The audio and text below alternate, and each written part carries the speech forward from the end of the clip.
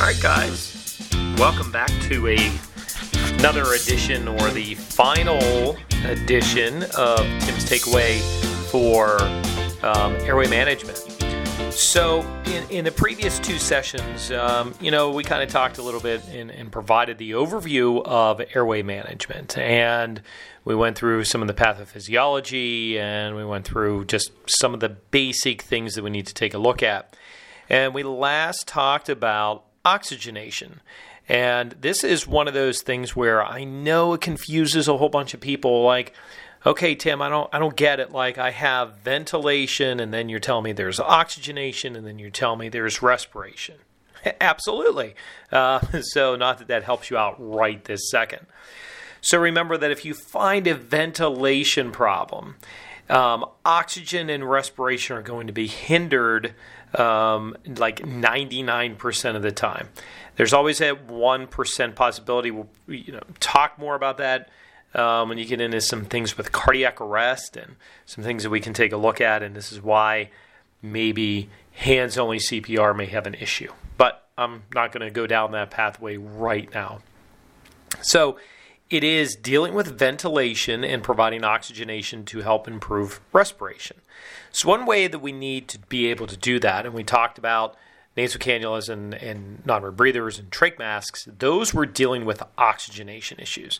Those are dealing with ways in which we can improve respiration in the final end, hopefully. Now we're going to talk about what do you do when you actually have to assist somebody with their breathing. And here we are assisting with artificial ventilation. And usually we're utilizing some basic airway. We use a ventilation technique that's going to be effective when we utilize this appropriately. The most common piece of equipment that we use to ventilate patients in the field is going to be a bag valve mask. You will see it abbreviated as BVM. Other times you're going to see it listed as a bag mask device, and they still list it as a BVM, but there's also another one that's called bag mask device. When you're running it at least 15 liters of oxygen, you can deliver nearly 100% oxygen concentration. And what I mean by at least, that means that if you're dealing with something that is at least 15 liters per minute, you can, and your regulators have a tendency to go up to at least 25. So that should not be an issue for you there. And here, you can deliver as much volume as you want just as soon as you squeeze the bag. Now, when you compare it to mouth-to-mask ventilation, it delivers a higher concentration of oxygen, but the tidal volumes are usually less, so it does kind of create some issues. Now, there are some wonderful little gadgets and things that make up a bag valve mask. There is a refilling bag, so the bag actually refills itself. There may be a pop-off valve. There's usually a outlet valve so that people are not breathing the carbon dioxide back in. There is an oxygen reservoir bag, which is the big plastic bag at the end, and it allows for high concentrations of oxygen. There's a one-way valve to allow the influx of oxygen. And remember, that's going to be running at least 15 liters per minute. And then we also have that face mask that we're going to be able to see through. So when we assist people with ventilation, right? Your book and a lot of the literature will say, you need to explain to the patient exactly what it is that you're going to do. Okay, let me tell you something. Here's the reality. If I take a bag valve mask and I put it on your face when you can't breathe, and I tell you that you need to calm down because I'm going to help you breathe, they're not going to be calm. Okay? That is just one of those things that's going to happen. So you can explain all you want to the patient. We'll talk about how we have some other devices that are going to work for that and why they should be really used a whole heck of a lot more. Something such as, maybe CPAP. Yeah, we'll take a look at that here in a little bit too. So if you're assisting with ventilation, you want to squeeze the bag each time the patient breathes, and then you maintain the same rate as what the patient does. Now, after you get about 5 to 10 breaths in, you can adjust the rate and actually deliver an appropriate tidal volume. And what happens then is that you're actually able to maintain an adequate minute volume. So they may be breathing at 30 times a minute, but you start assisting them at 20 times a minute. You provide them with a much better tidal volume, and eventually their respiratory rate will come in alignment with where you're at. Patients that are in respiratory arrest need immediate treatment to live. We don't need to worry about any other machines, anything else. You take a look at the patient, you recognize that they're in respiratory arrest. We need to intervene and use a bag mask device. So once you've determined that that patient's not breathing, you start off with the ventilations immediately. You can use either a mouth-to-mask device, you can use a BVM, and another one that don't see a whole lot of people utilize anymore, which is called a manually triggered ventilation device, right? So the manually triggered ventilation device, we used to use an awful lot, I don't want to say in the old days, but it was one of those things that we used. It was also known as a flow-restricted oxygen-powered ventilation device. I know, big words. Which allowed for one person to be able to use both hands, so you could maintain a mask seal, and then you could also provide some positive pressure ventilation. Now, one of the big disadvantages to this was it was really hard to maintain adequate ventilation without any type of assistance. And we also had problems where there was a high incidence of the gastric area being inflated. So there was gastric distension, and it could also cause some damage to the structures that were within the chest cavity. So it also required that there was additional training that needed to occur, particularly when we had to deal with infants and children. And then it was one of those things that should not really be used in somebody who has COPD or a suspected cervical spine or chest injury. So there were some kind of big disadvantages to those things. And really, if you think about it, we got a COPD or you got somebody with a chest injury and maybe cervical spine. Those are people that most likely you needed to intervene with. So it created a problem, and that's something we definitely needed to take a look at. Other things that was pretty cool about it, I guess you could say, is that its oxygen concentration was at about 100%. You'd get about 40 liters of flow. So it would come off of the oxygen regulator and it would come out at about 50 psi as to where you were at. There were usually some alarms that allowed for a relief valve to open up. And there was you could really be able to utilize this in a lot of different conditions. And there was a trigger that actually you were able to use both hands so that you could keep them on the seal and give a nice tight seal to the patient while you'd be able to tilt their head back. We don't see a whole lot of those anymore. As a matter of fact, I have to go back and take a look at this stuff for Pennsylvania. I don't even think it's required anymore because nobody uses it. Yeah, right? So anyway, just wanted to get that one out of the way.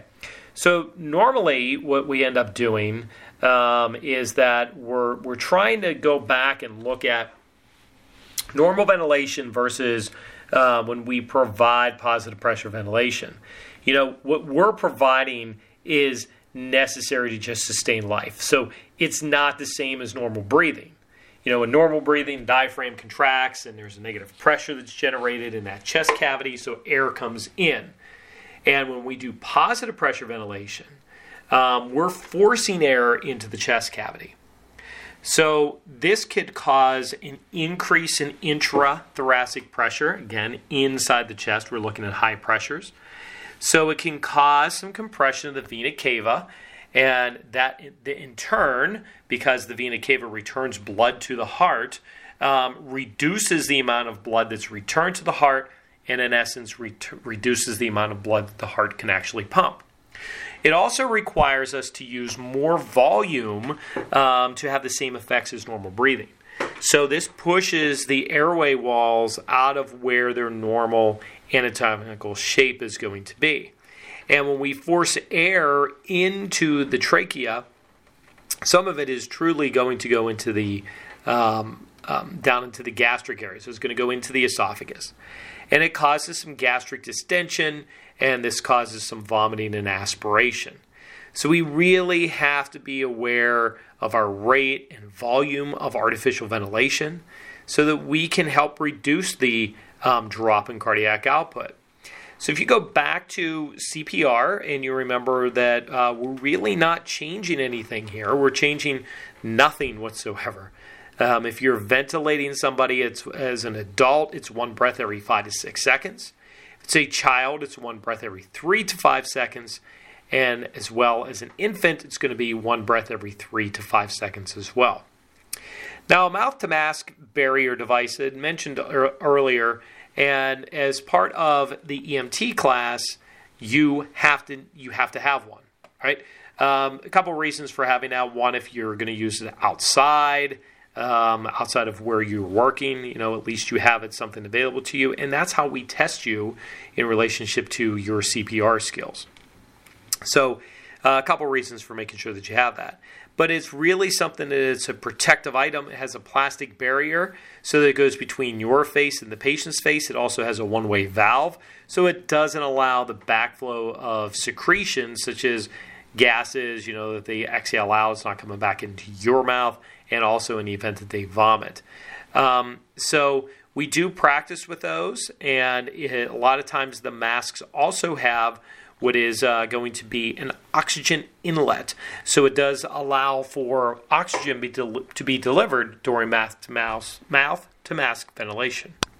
Now, a bag valve mask, or that BVM, does provide less tidal volume than a mouth-to-mask ventilation. But as we said earlier, it provides a higher concentration of oxygen. And as you gain experience, you're also going to have the ability to deliver better tidal volume.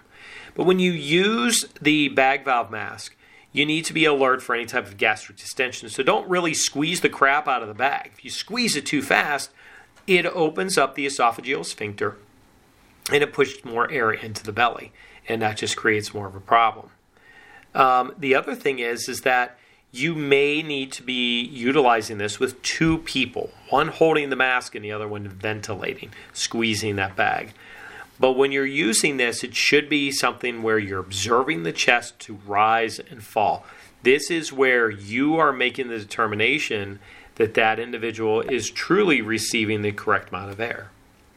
So when you use this with one person, this is when you put the mask over the patient's face, and that top part is going to be over the bridge of the nose, and then you're bringing the bottom part in the groove between the lower lip and the chin. So you're really going to help try to make this seal. To create that seal, you use your index finger, and it goes over the lower part of the mask, and your thumb goes over the upper part of the mask, and then you use the rest of your fingers to create an E that's going to go along the lower part of the jaw. Right? This is what's referred to as the EC clamp technique. So when you bring that lower jaw up into the mask with your three fingers, this helps maintain a seal because you're pushing down with the C part and you're pulling up with the E, and helps create a better seal. And then you squeeze the bag with your other hand, and again, you're doing this one breath every 5 seconds for an adult, and then in kids and infants, we're going to reduce that to once every 3 to 5 seconds. Now, keep in mind that you work as a team, and when you work as a team, you have a tendency to be with an ALS provider as well, somebody who is above the EMT level. This means that they may actually place an endotracheal tube or an iGel or a King Airway, and to make life easier for us, and this is even in CPR, where we give one breath every 6 seconds at this point. Right? We don't pause if we're doing CPR with these folks. We do not pause for compressions. And in Pennsylvania, we do pit crew CPR, and we need to make sure that we discuss pit crew CPR before you graduate the program so that you're familiar with what's happening in the out-of-hospital setting. Now, whenever it is possible, it is preferred that you use two people. More and more literature is coming out that says, you know what, we've always preached this. We've always talked about it. But finally, there's a lot of data that is indicating that, guess what, we should be doing this much more frequently. So with two people, one is holding the mask in position. You're putting the thumbs over the top part of the mask, and the index fingers are going along the bottom half. And then that individual is then going to use the last three fingers to bring that lower jaw up. So you're putting two E's on the side, and then the second person that is there is going to squeeze the bag, right? So the skill here is truly the individual who is holding the seal. Now, gastric distension is going to occur. It is just a matter of how much is going to occur. So it is very possible that the stomach is going to fill with air. And you're more likely to have it occur much quicker if you ventilate too forcefully, too rapidly with a bag valve or even a pocket mask. And the airway is also something that could become obstructed if you're not opening up the airway properly. So you give some gentle breaths over 1 second, and you ventilate the patient at an appropriate rate. Make sure you have a great appropriate volume with that. And if you see the gastric distension is occurring, then you need to ventilate the patient. And if an ALS provider is not there, then you may need to potentially put some pressure over the abdomen to see if you can get some of that air out. That's not something you want to do right away, but it is something you may need to consider a little bit later on. Now, if vomiting occurs as a result of this, you're going to have to move the patient on their side. So you have to turn the whole body over to their side. You're going to have to wipe out their mouth with your gloved hand and make sure that you suction. And then afterwards, you can return them into that supine position so that we can continue ventilating them. One last thing in that whole area, which kind of goes along with a bag valve mask, is an automatic transport ventilator. And these are usually some manually triggered ventilation devices. They are attached to a control box that allows for variations in the ventilation to be set up.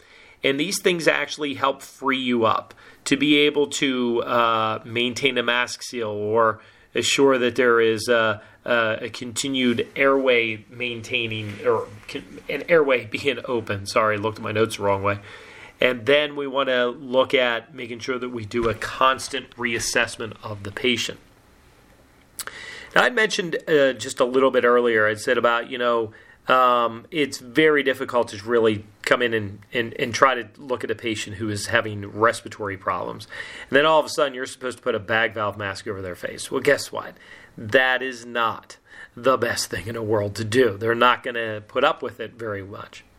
So what we want to use is a device known as CPAP, continuous positive airway pressure. And people will refer to this as non-invasive positive pressure ventilation. So non-invasive positive pressure ventilation. And really, a lot of times people already have this at home. They have a version of it at home, I should say. And this is used, CPAP is used at home for sleep apnea. But we're utilizing it in the manner in which people that are experiencing a lot of respiratory distress and having a problem with ventilation and some of the oxygenation becomes a little bit of a problem. So we need to step in. So CPAP increases the pressures inside the lungs, right? We talked about pressures earlier. So it allows the alveoli to become more open. So during these times, some of the alveoli just have not been able to fill back up with air. And when we reinflate them, it starts to push more oxygen across that alveolar membrane. And if there's any fluid that may be in there, it is then forced into back into the pulmonary circulation. So there's some interstitial fluid, I can't say it very well, interstitial fluid that is then pushed back into the pulmonary circulation. So one of the ways that you end up doing this is that you're using a face mask that is being held to the face, and usually this is being held on by a strapping system that goes around the head. So we have to have a good seal, but you're allowed to have a little bit of leakage that is there. It's not like a firefighter putting on a self-contained breathing apparatus. It doesn't have to be that tight. You just have to make a good seal. And a lot of these systems are using oxygen today, and that can pose problems. Some of the newer systems coming out are not so oxygen dependent. They don't need lots of pressure. But we have to make sure that we're very careful about those because you can run out, and that's why it's important to make sure that you check your vehicles at the start of your shift. You also want to make sure that you're using some caution with patients who may have a low blood pressure because CPAP can cause a drop in cardiac output. When you're looking at when you can use this, so you're using it for patients that are able to follow commands, like they're alert, they're able to follow commands. You're going to see whether or not patient has obvious signs of some moderate to severe respiratory distress.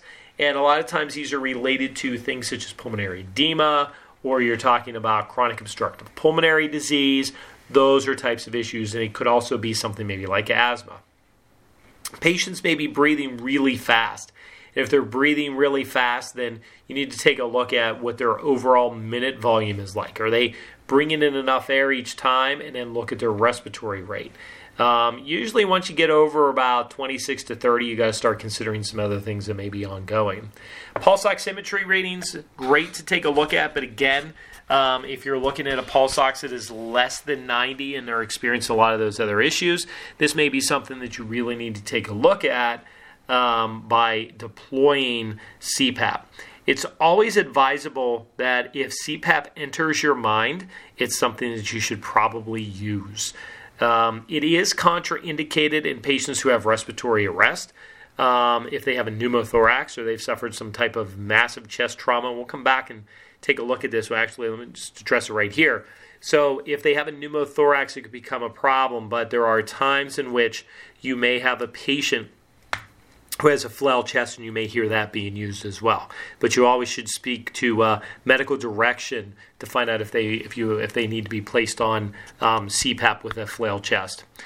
Patients who have a tracheostomy probably got to be a little bit of a problem there because you need to have a good seal. You got to worry about GI bleeding or vomiting. Patients who can't follow commands, and if there is anything else such as deterioration, they go into respiratory failure, we're not going to be able to utilize that. So when you use this, you're going to have the mask, you're going to have the circuit, there may be some filters in there, and usually there's a one-way valve.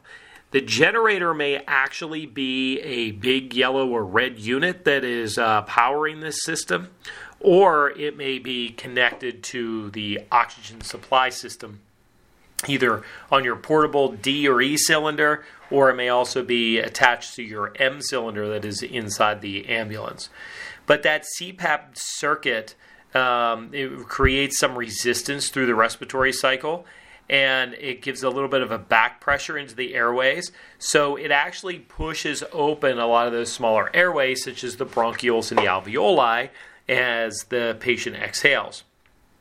So usually you can set these with the CPAP. You're going to set some pressure with it. You're going to set it anywhere between 5 and 10 centimeters of water pressure. And that's usually somewhere where we're okay within that acceptable range. Never go above 10. Somewhere around 6 to 7 is probably ideal for most patients.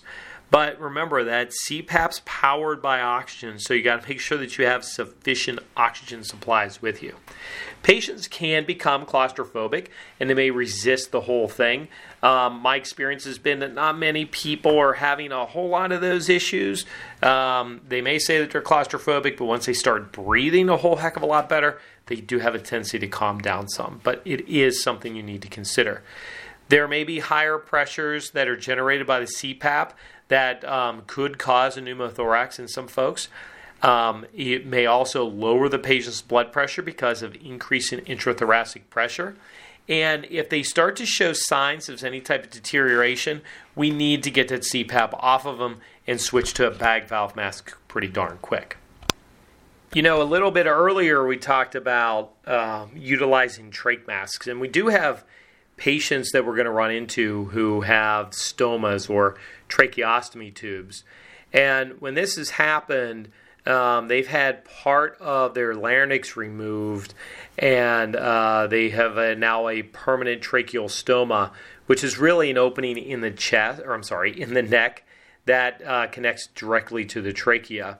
If they have a tracheostomy tube in place, you can ventilate through that tube with a bag valve mask. It is a standard adapter. The adapter that we talk about all the time is a 15 to 22 millimeter adapter. It's on the bag valve mask, and it's going to fit right onto that tube that's there for the stoma. You use 100% oxygen attached directly to the bag valve mask, so if you have to ventilate somebody with a stoma, you can go right into that trach. If the patient, though, does not have a tube inside that stoma because they may have taken it out, right? So you can then use a child or an infant mask, put it over your regular bag valve mask, and now you seal up that stoma. And by doing so, you're actually allowing for some ventilation to occur. We had mentioned earlier that, sometimes these things can get clogged. So sometimes what you may have to do is actually take a French or a soft tip catheter and try to suction out that stoma. And at times you may have to, people will have to put a little bit of saline in there to try to clear some of that out. So you got to look for those types of airway obstructions that may occur inside somebody who has a stoma.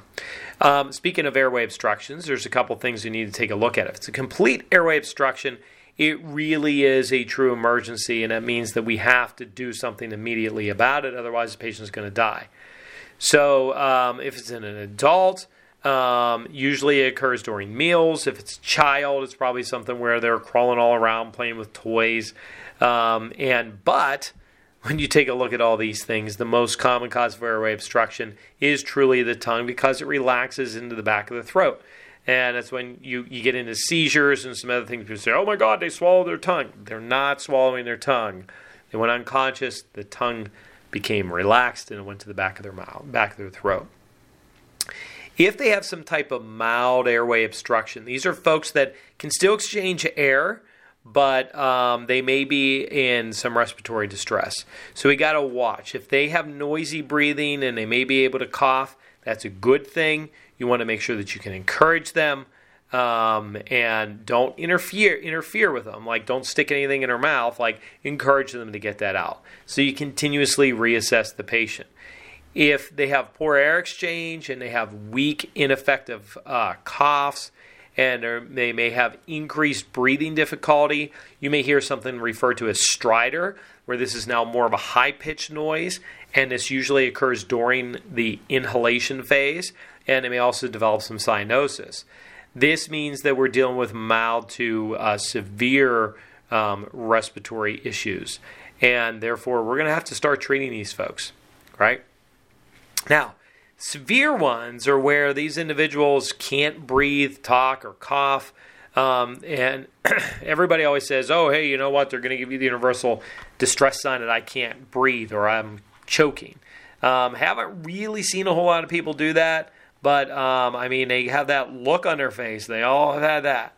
And if the patient's found unresponsive, here what you're doing, let me back up. If you're dealing with somebody who has a severe airway obstruction, don't forget that you're doing the Heimlich maneuver. If they're awake, that's an adult. And if you're dealing with an adult or a child, and if you're dealing with one who is unresponsive, doesn't appear to be breathing, then you have to start doing CPR. And the idea of that is that you're trying to produce some type of force from below to push that object out. If after a while there's been no rise and fall, after you've tried to ventilate when you walk in and find somebody, you really got to consider whether or not the patient has an airway obstruction. So that's why it's important to check as you're ventilating your patient with the BVM to see if the air is going in. So if I have that airway obstruction, I need to make sure that I open up the airway, preferred either head tilt, chin lift, or need to do a jaw thrust. If there's a lot of vomit or food in the airway that you can get out of there, reach in there with your fingers, with your gloved fingers, of course, and get it out of there. Suctioning out the airway helps to maintain it and keep it clear. Abdominal thrusts are going to be one of the biggest things that we can do to dislodge it in somebody who is awake. And then if they go unconscious, remember we're switching over to chest compressions. If the patient's unresponsive, you're going to continue to look for the reassessment to try to confirm whether or not they have the ability to be ventilated. Sometimes they get it loosens up because of their muscles all relaxing. If after 30 compressions you open up their jaw and mouth, you look in there to see whether or not there's any type of foreign object. If there is, then you get it out of there, but you never perform a blind finger sweep inside that airway because it can actually push that foreign body down a whole heck of a lot more. So once you get it out or there was no object you're able to see, you can attempt to ventilate. But if you're still unable to ventilate, then you just keep on repeating the process. And I think I've talked about this in classes before, in which to say, you got to watch because a lot of people have dental appliances, whether it's a crown or a bridge, dentures, braces, retainers, whatever it may be. Those things can also cause airway obstructions.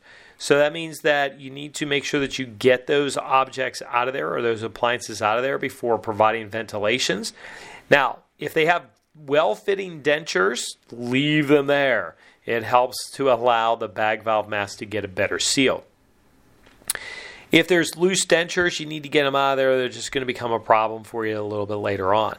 And finally, the last thing that you want to make sure that you take a look at is facial bleeding. If there's any type of bleeding that's occurring in the face, there's a lot of blood that is running through your face, right? That's why some people get really red in the face all the time because they got a lot of that blood supply there, right? So what the problem comes up with those, though, is that it never wants to stop bleeding. So it can cause some problems and it can cause an airway obstruction. So you need to make sure that you control the bleeding, typically with direct pressure, and then use suction as necessary for that. All right. I think that does it. We have gone through all of the airway adjuncts for Tim's takeaways on airway management. So that's going to wrap up this version, and hopefully, well, I know I'll be here for the next one, but we'll see you on the next Tim's Takeaway. Take care.